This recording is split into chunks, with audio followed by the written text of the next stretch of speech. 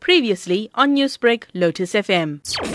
For the theatre lovers, you can expect a fully fledged, proper theatre drama, a show that we call a well-made play. It's a very interesting story because it's set in Chatsworth in the wake of the xenophobic violence that happened, around the country, where a Zimbabwean guy who was a former school teacher runs away from the violence and ends up in Chatsworth, where he gets a job as a night watchman. And his job is to keep the prostitutes away from a particular shop front.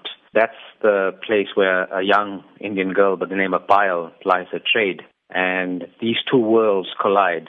Quite a unique concept, and you have said in the past that this play promises to inspire strong and critical debate. Now, without giving anything away, what do you mean by this? It means that the issues of people who are coming into Southern Africa and finding new ways to live against people who have lived there for a long time.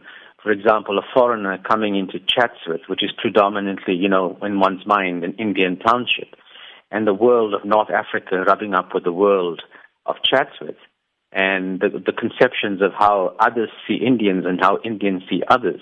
We also understand that it's going to be the first Indian origin play of its kind to be streamed online. So tell us about this process. How will it work? This is true. It's very simple. It'll be, you buy a ticket. It supports the Aryan Benevolent Home.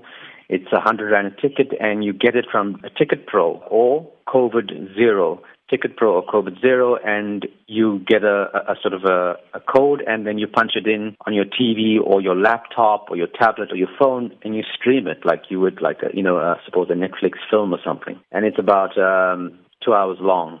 All proceedings, as you mentioned, will be used to help the Aryan Benevolent Home's fundraising drive. So a worthy cause for sure. It is definitely a worthy cause. It's a place that does amazing work for our old age people and our children. So I've been associated with them for some time, and I'm assisting them, and the play will assist them. First of all, it's a terrific cause, but secondly, it's such a wonderful play. It's one of my best plays so far, and it looks like a film when you're watching. It's an incredible story, and it will hold you gripped. The characters are incredible, and it's funny in moments, it's sad in moments. It makes you think, and if COVID has done anything for us, it has made us examine our humanity, and this play sort of ticks all those boxes, and it's great entertainment. And because you can watch it at home, you can watch, 10 people can sit around the TV and watch, so it's a great value as well. Newsbreak, Lotus FM, powered by SABC News.